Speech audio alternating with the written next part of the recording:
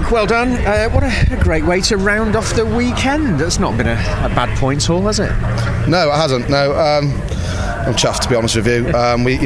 Yesterday we were winning the race and had an issue with the turbo, so we finished second. I mean, it's still a good position to finish, but to have two first today is what makes up for yesterday. So I'm chuffed to bits. I'm really looking forward to the season, like I just said on the Tannoy. I really, we've got some good drivers, big numbers, and it's just going to be a brilliant year.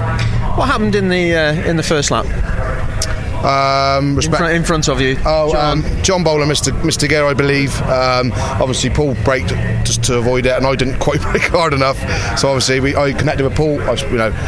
He knows it's a racing incident. I had nowhere to go, but it was a tiny tap, but obviously it looks like a lot of damage. Paul is obviously very pleased because he led for almost a whole lap before you managed to take that off him. You saw your opportunity. You obviously had the pace. Yeah, I know. I've definitely got the pace this weekend. Obviously you've got to appreciate that Paul was new to this as well, not new to racing but new to truck racing, and I believe by the end of the year we'll be chasing him as well as chasing me, so I'm looking forward to it. Always love a challenge, always have, so we'll just hope I can keep plumbing it out and finish like we did last year. You must be happy though, journey home tonight, contented, points and trophies to take home with you, a good marker for the season.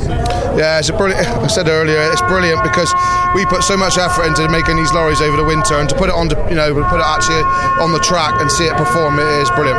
Well done. Thanks very much.